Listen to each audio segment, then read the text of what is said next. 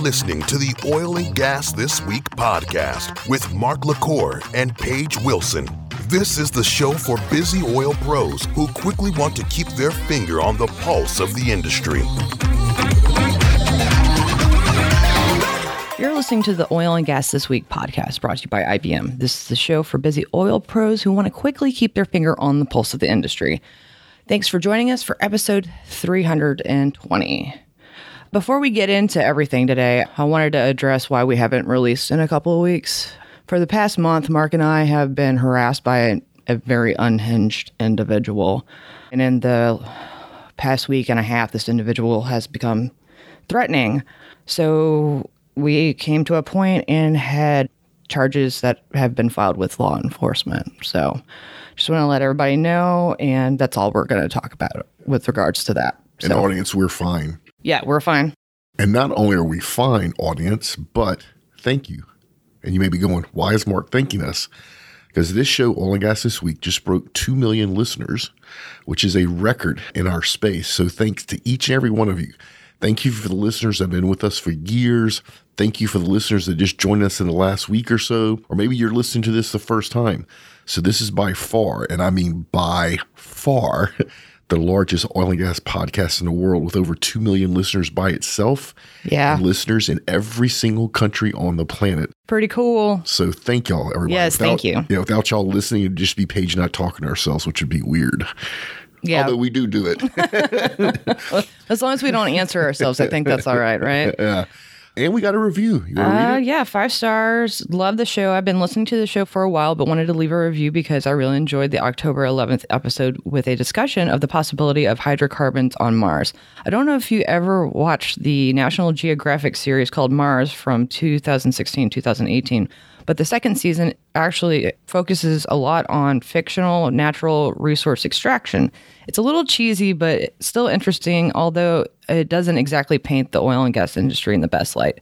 Nonetheless, I'm excited about the possibilities of how our industry could play a part in the future of space exploration. Love the show and your passion for the industry. From Tanya Tulsa from the United States.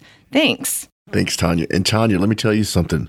We are starting to get requests to do a podcast on the connection between the oil and gas industry. Really? And space. Yep. It's not as popular as the request for our oil and gas finance or our hydrogen or our mental health. But for the first time in the last 6 months, we're starting to get requests that trickling in. Audience, if you don't know this, we get literally every day between 10 and 50 people reach out and request a new show. We keep track of the top 20 of those requests because we know there's an audience in demand waiting. So right now, the space connection is not in the top 20. Yeah. However, if it ever reaches the top 20, we will launch a podcast on the connection between space and the oil and gas industry. Something else, Tanya, you may not know is the National Geographic series. I did watch it, and they don't paste the oil and gas industry in a good light. However, those are organic hydrocarbons that we're talking about on Mars, same way we're talking about here on Earth, but the universe is full of inorganic hydrocarbons. So hydrocarbons will play a part for as long as mankind is around and will absolutely play a vital role in space travel. All right, well, so let's get into the news stories. We're a little behind on things, so we're going to address some older news. So the first one is Israel just shut a gas field near Gaza. Here's why that matters. Well, it matters because Chevron doesn't want to have its infrastructure destroyed. Yeah. So Israel actually asked Chevron to shut this field down. This is a few days after Hamas launched their assault on Israel. This is the Tamar field, which you probably remember if you've paid any attention to history. It's about 15 miles off Israel's southern coast. And the reason it's important is it supplies about 70% of all Israel's energy. So a long-term shutdown to Israel could be very detrimental because besides Israel needing the natural gas to produce electricity and other things, Israel also exports some of that gas to its neighbors like Egypt and Jordan.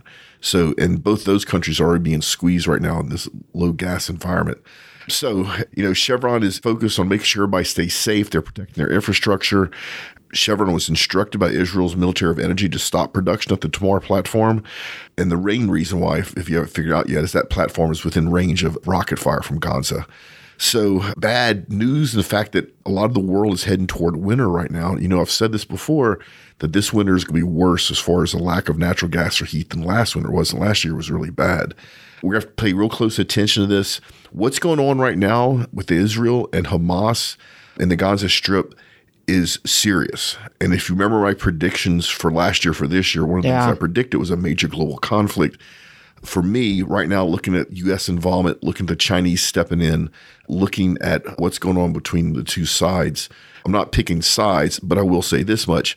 The potential for a major global conflict is this close. In fact, it's probably closer now than it's been in 20 or 30 years.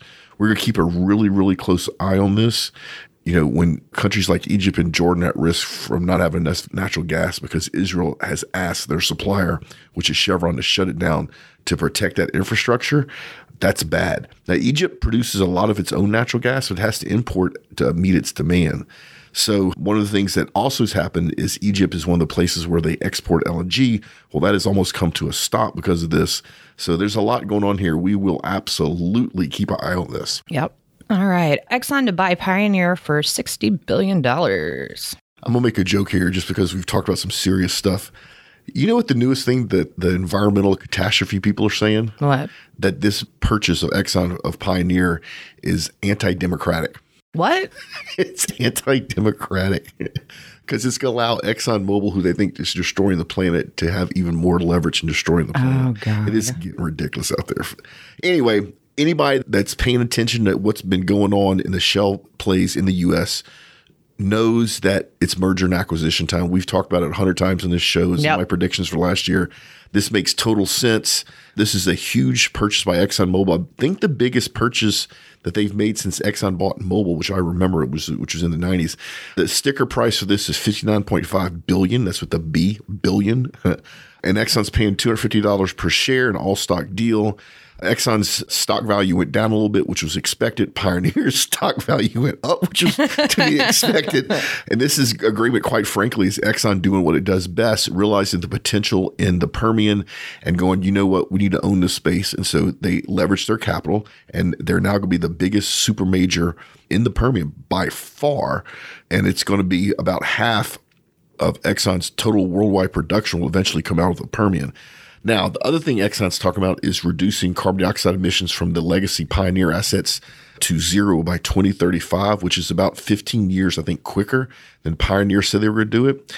This is all tying into Exxon's other strategy, which is to capture the carbon dioxide market and be able to move it, sequester it, pull it out the air with direct air capture. Everybody, this is Shell 3.0. This is the super majors understanding finally after all these years on how to make money in the shale plays. This is much longer laterals, much more technology, longer decline curves. And this is just going to be what the future's bringing for all the shale plays in the U.S. and eventually the Western Hemisphere and eventually the world. So good stuff. I expect this deal to go through. There's, of course, already been challenges to Department of Justice and to several environmental agencies around this from the people that don't like the idea of this happening. I don't see any way that the government could stop this. They may put some roadblocks up, but I don't see this violating any type of antitrust because there's too much competition out there. So Exxon, damn good job. There you go. There you go. All right. NATO chief warns of potential response to sabotage of Finland pipeline. So this is another pipeline that looks like it's been sabotaged. This definitely was not a failure. It was definitely something external. We don't know what it is yet. This has a lot of memories of what happened with Nord Stream 2. Right, Nord Stream 2. 2.0. Yeah, there was enough damage on this 48-mile pipeline that they had to shut it down. The pipeline operators caught it very quickly, so there was almost no Thank storage. God. Yeah, nobody got hurt, which was really good.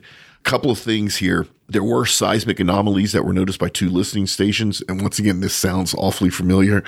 Russia is actually chiming in saying that this is very alarming news. And I actually don't think Russia was involved with this, although it's too early to tell. The other thing is in this area of the Baltic Sea, there's a lot of ship traffic. And if you want to visualize what this pipeline looks like, it's a very large pipeline that is encased in concrete that sits buried on the ocean floor.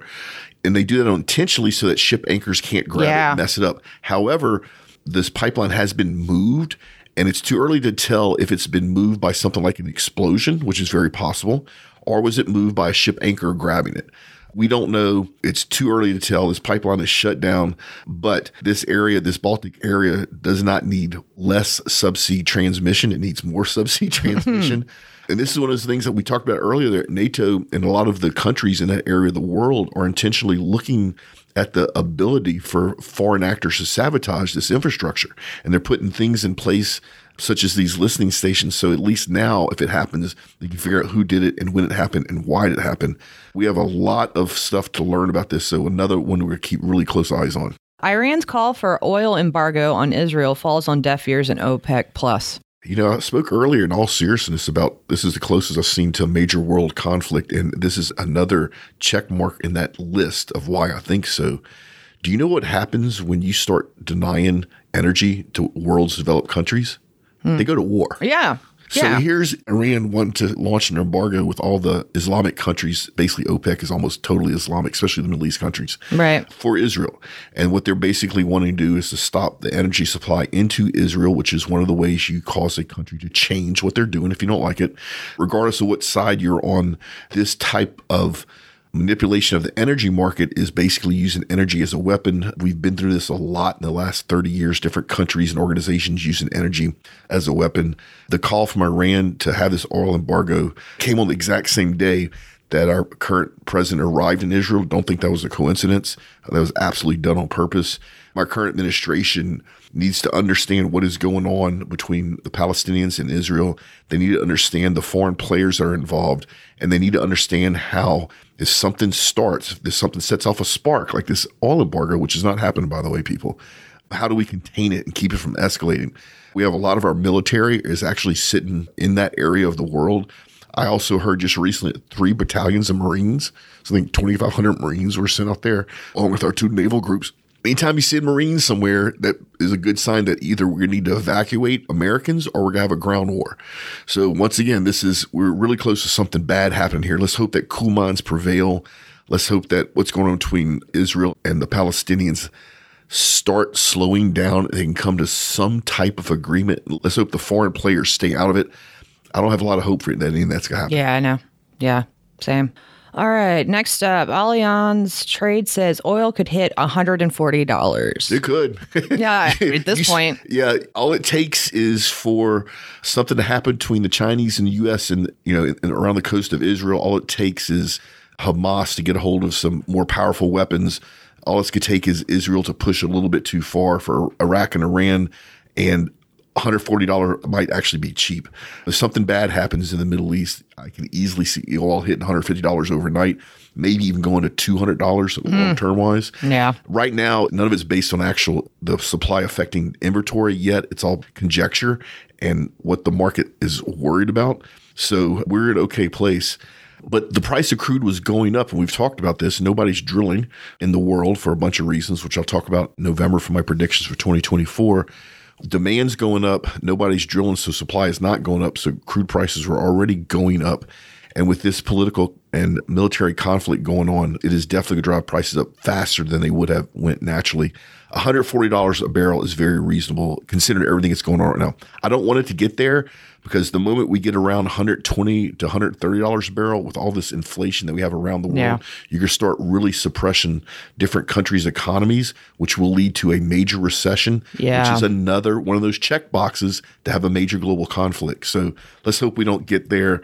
I mean, I know a lot of the operators out there would love to see $140 a barrel. Let's not do that. Let's be happy with where we are now in the high 80s and low 90s. All right. U.S. lifts Venezuela oil sanctions for 6 months. This is awesome, right? So we've talked about this before. Chevron got special permission to start moving Venezuelan oil back to the U.S. If you don't know, the U.S. refineries love heavy complex crude.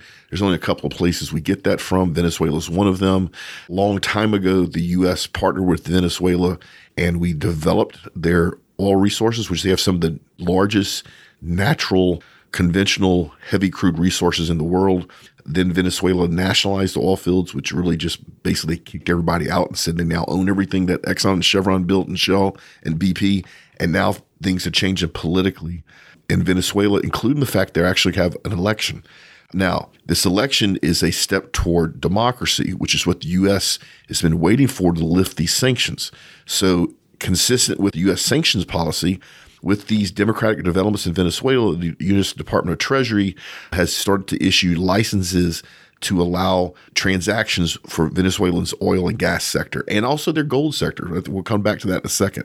So, but what does this mean? This means that legally Venezuela can start selling its crude oil, which it desperately needs. The people there are past the point of poverty because of the corruption for years in Venezuela. They literally, up until recently, were trading crude oil for rice and beans to feed their families. This is a step in the right direction. The elections for democratic government is also a step in the right elections. And this will help normalize relationships between the U.S. and Venezuela somewhere down the road. Now, I said we're going to talk about gold in a roundabout way. So the nationalized oil company in Venezuela is PDVSA. Sorry for my listeners who speak Spanish because I know I don't ever pronounce that right because I've gotten feedback before that I don't pronounce it right. So PDVSA is a large owner of a company called Citgo here in the U.S., which is a large downstream company. It looks like that the U.S. government, along with the Venezuelan government and some legal attorneys, are going to look at separating the hold that PDVSA has on Citgo. Part of that transaction is going to involve gold. Interesting. So, well, when your currency is devalued as much as Venezuelan, you need something valuable that holds its value, that's real. And gold is one of those things that holds its value and it's real. So in a weird sort of way, Citgo may get complete ownership back. PDVSA may lose its ownership and in the process of losing that ownership of Citgo, actually gain the ability to export and sell more of their crude to the U.S., which would be good for everybody, including PDVSA, and they're going to pay for it with gold. So nice. Yeah. It's going to work out really well. Now, there's a lot of stuff that has to happen. And at any point, the U.S. could pull these licenses back. But this is a step in the right direction. This is good for the people of Venezuela. This is good for the U.S. It's actually good for the world. So let's hope this keeps moving in the right direction. And speaking of them, Trinidad gets full green light for joint gas project with Venezuela. Now, I have to give a shout out here. I have to give a shout out to Dr. Gio Gatton on Twitter. Dr. Gio Gatton, hope I'm pronouncing that right. That's his Twitter handle. He actually sent this to me and asked me to talk a little bit about how this would help normalize relationship between the U.S. and Venezuela. So see, people, you can actually hit me up on Twitter, and I do pay attention to that. So Trinidad's gotten the full green light for a joint project with Venezuela. The U.S. basically issued an amendment allowing the governments of Trinidad and Tobago to do a joint development with the offshore gas project in Venezuela. This is absolutely fantastic for everybody, for all three countries involved, for their people, for the world. The more natural gas that we can convert to LNG and get out to the rest of the world that's burning coal, the more we reduce emissions without doing anything, just by switching from coal to natural gas. At the same time, the more countries that are friendly to the U.S. and to Europe that can export LNG to Europe while winter is coming, because they need the LNG to turn into natural gas since they're not buying Russian natural gas, this is just going to benefit everybody. Now, Shell is involved in this, and they're going to help operate the project along with Trinidad's National Gas Company, which finally somebody named a NOC what it should be named. So this is Trinidad's National Gas Company, which is called NGS. Right? Usually our industry is full of acronyms that make no sense. This one makes total sense. And this is going to allow Venezuelan gas to be exported to the Caribbean countries. And this is just clearing the way for more revenue and prosperity for Trinidad, Tobago, and Venezuela. Love seeing this. This is moving forward, and it's a great thing that it is. Yep. Alrighty. So Storm Babet. Did I pronounce that right? I don't know. That's how I pronounce it. Babet. Yeah, that sounds good. Storm Babet. North Sea oil rig east of Aberdeen loses anchors amid turbulent waves. Okay. If you've ever been in the North Sea, it's always enormous waves. It's actually coming from the Gulf of Mexico's weather and going to the North Sea is an unbelievable difference. And hats off to everybody that works in the North Sea. Those people that do accept all that cold, wet wave action is normal. I mean, I've never seen consistent 25 and 30 foot waves in the North Sea. This is much bigger than that. This platform, the Stena Spray, lost not its anchor. It lost half of its anchors, which held it over the site. They had to stop drilling operations. The weather was so bad they couldn't get rescue helicopters to get the workers off of there. Luckily, everybody's fine. Nobody's gotten hurt. The weather has calmed down. I actually had a couple of people actually fly out last week from Aberdeen in the UK to come meet me. I mean, they actually got caught on the way back to the UK in this storm. They had a huge delay, but luckily they landed and they were fine as well. Thank goodness. Yeah. So when you have 8 anchors to hold your rig in place and 4 of them let loose, you're not in a good place. But all 89 crew members are accounted for. They're all happy, healthy, a little scared, right? Of course. Which anybody would be. But they're actually there's some TikTok videos out there where they're actually making fun about, I guess we're going to be rocked to sleep tonight. So at least they have good spirits. Yeah. So good that nobody's gotten hurt. I will tell you this much. For losing half its anchors, and of course, they had to quit drilling operations because it wasn't able to stay exactly on site. But only having 50% of its anchors, and for it to be able to stay relatively in position. Yeah, because it's a spar rig, right? In this horrendous weather, is a credit to whoever built this rig and the engineering that went into it. So glad that everybody's fine. Thank goodness. Man, that's wild. I couldn't imagine I'd be losing my... I'd be nauseous. You wouldn't even make it out there. No, exactly. So, all right. Schlumberger announces third quarter 2023 results. So SLB, formerly known as Schlumberger, I'm making fun of Paige. I refuse. They're doing good. And historically, they've always done really good in the Middle East, not so good in the U.S., but they're doing much better in the U.S. as well, which is actually pretty cool. So the revenue is up to $8.31 billion. That's 3% up, 11% up year on year. Their adjusted EBITDA is at $2.08 billion. That's up 6% and 18% year on year. Cash flow is at $1.04 billion. Hey, their cash flow is almost as good as OGGN's. Their international market's doing really well. A lot of their growth, once again, came from the Middle East, but it also came from in North America, where they actually grew much faster than everybody thought they would, including myself. Middle East and Asia, they're doing extremely well, like they historically have done. One of the things that's making them do so well is they're concentrating on their core business, which is their hydrocarbon business, but they've also revamped. And they have a low carbon business. So actually, I've had several discussions with them that is actually, this could be a business unit that doesn't even touch the oil and gas industry. It's going to touch other industries. It's going to be interesting to watch that develop. One of the couple of things they did that didn't actually make it to this article is that SLB repurchased 2.6 million shares of its own stock, which is good. Anytime you have extra cash, if you're a public company, you want to bring back your own stock. They also paid a dividend, which I can't remember what it was. I think it's 25 cents per share dividend. And that keeps your shareholders happy because they make a little bit extra money. North America did well. Middle East and Asia did well. Europe and Africa, they were up 3% there. And then Latin America, they were up over 4%. So this is really good financials. SLB is probably in the top 10% of its competitors right now. And a lot of that has to do with them focusing on their core business. They have other things they're going to be working on in the future, which hopefully we're going to play a part in. But as a shareholder, SLB, thank you. All right. U.S. refining sector stays resilient amid volatile global oil markets. Man, poor downstream part of the industry. They have not been given a break since the pandemic. Well, during the pandemic, they had too much of a break. So this is the time of year where fuel consumption, both passenger cars, commercial vehicles, and airlines go up. The transportation fuel demand has risen, which was to be expected. The problem is, in order to meet the demand, because the inventory is much lower than it should be, our refineries are back to running at 93, 94, 95%. A lot of them have not done planned maintenance and repairs since the pandemic. Then we're in the middle of hurricane season here in the Gulf Coast. And if you don't know this, the majority of refining capacity in the U.S. is in the Gulf Coast. So we got to pay real close attention. All it's going to take is one storm. And with our lower inventory and heightened demand, it will not be pretty. You'll see fuel prices spike 20 or 30 cents. Yeah, I think it's almost over. I know it's not done until like November, but like I don't think we're going to have that problem. Fingers crossed that we don't. California, I am sorry, your fuel prices are going up no matter what. Yeah, that sounds about right. Yeah. So we're in a good place, not a great place, but a good place. So once this demand starts to go down, which will be happening after Labor Day, we should be in a good spot.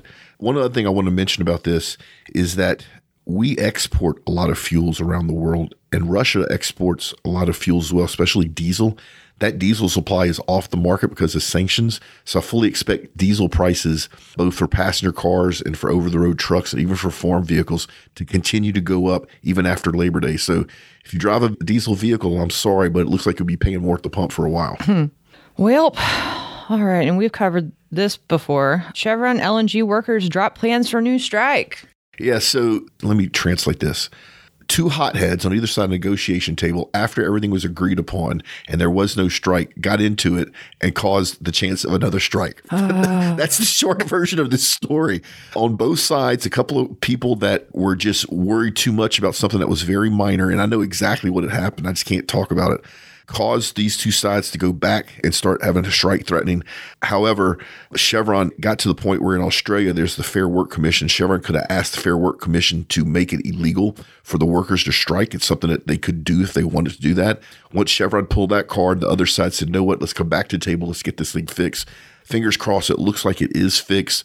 It looks like the two hotheads didn't screw everything up, which is they came close to doing it.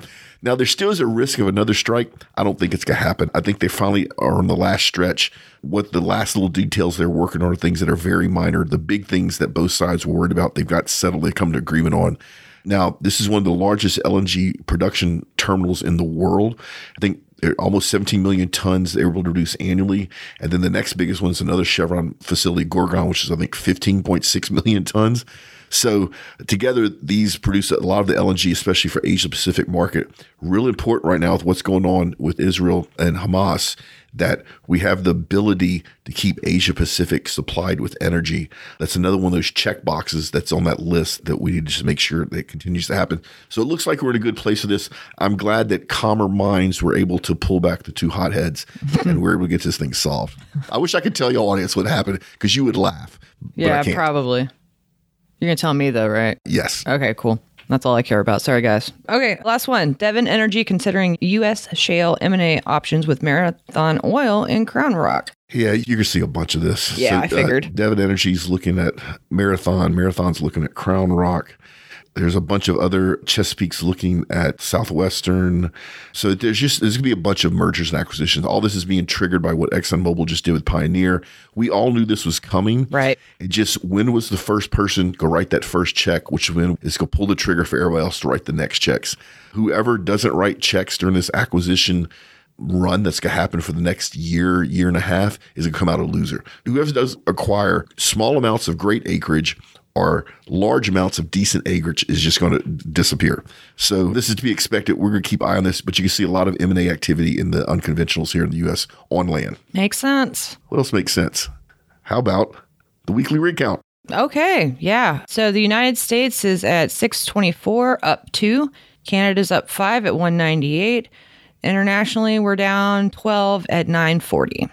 Don't want those numbers to go down, but they are. I know why. We'll talk about it on my predictions.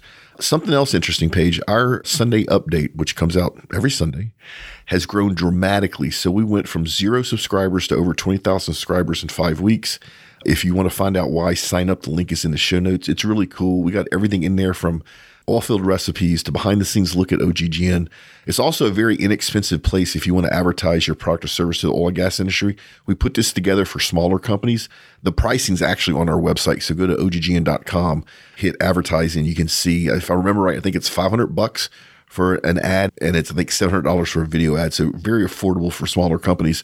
Oil and gas events newsletters also out there. Both of those can be found in the show notes, or go to OGGN.com and hit newsletter, sign up for both. LinkedIn company page is growing like crazy, probably because of the growth of this audience right here. So thank y'all. If you haven't signed up to follow the LinkedIn company page, go do that. It's just a real quick thing. And if you really want to support this show and other shows, we have a merch store. And so I'd be very happy to see people walking around with our faces on their shirt. It's going to weird me out. I'm not going to lie. Well, and if you don't want to walk around with Paige and I's faces on your shirt, we have a lot of pro oil and gas merchandise on there with a bunch more coming. So every couple of weeks, go check out the merch store. Once again, that's at OGGN.com, hit merch. Oh, and if you do get an oil and gas this week shirt or an industry leader shirt, send us pictures. So 100%. Send us a picture of you in the shirt and we will send you, I personally will send you OGGN hot sauce. So if you buy either oil and gas this week shirt or an industry leader shirt, or the balance point, or sales and marketing. Okay, we got to stop there.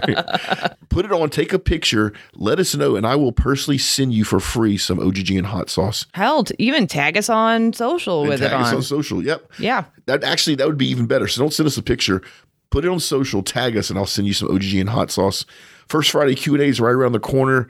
If you want to ask a question, Paige and I will happily try to answer. Remember, it's for us to help educate our audiences. That is not for you to try to stump Paige and I. You ready to get out of here? Yes. Remember, folks, do great work, pay it forward, and we will see you next time. Tune in next week for another informative and entertaining episode of Oil and Gas This Week podcast, a production of the Oil and Gas Global Network. Learn more at oggn.com.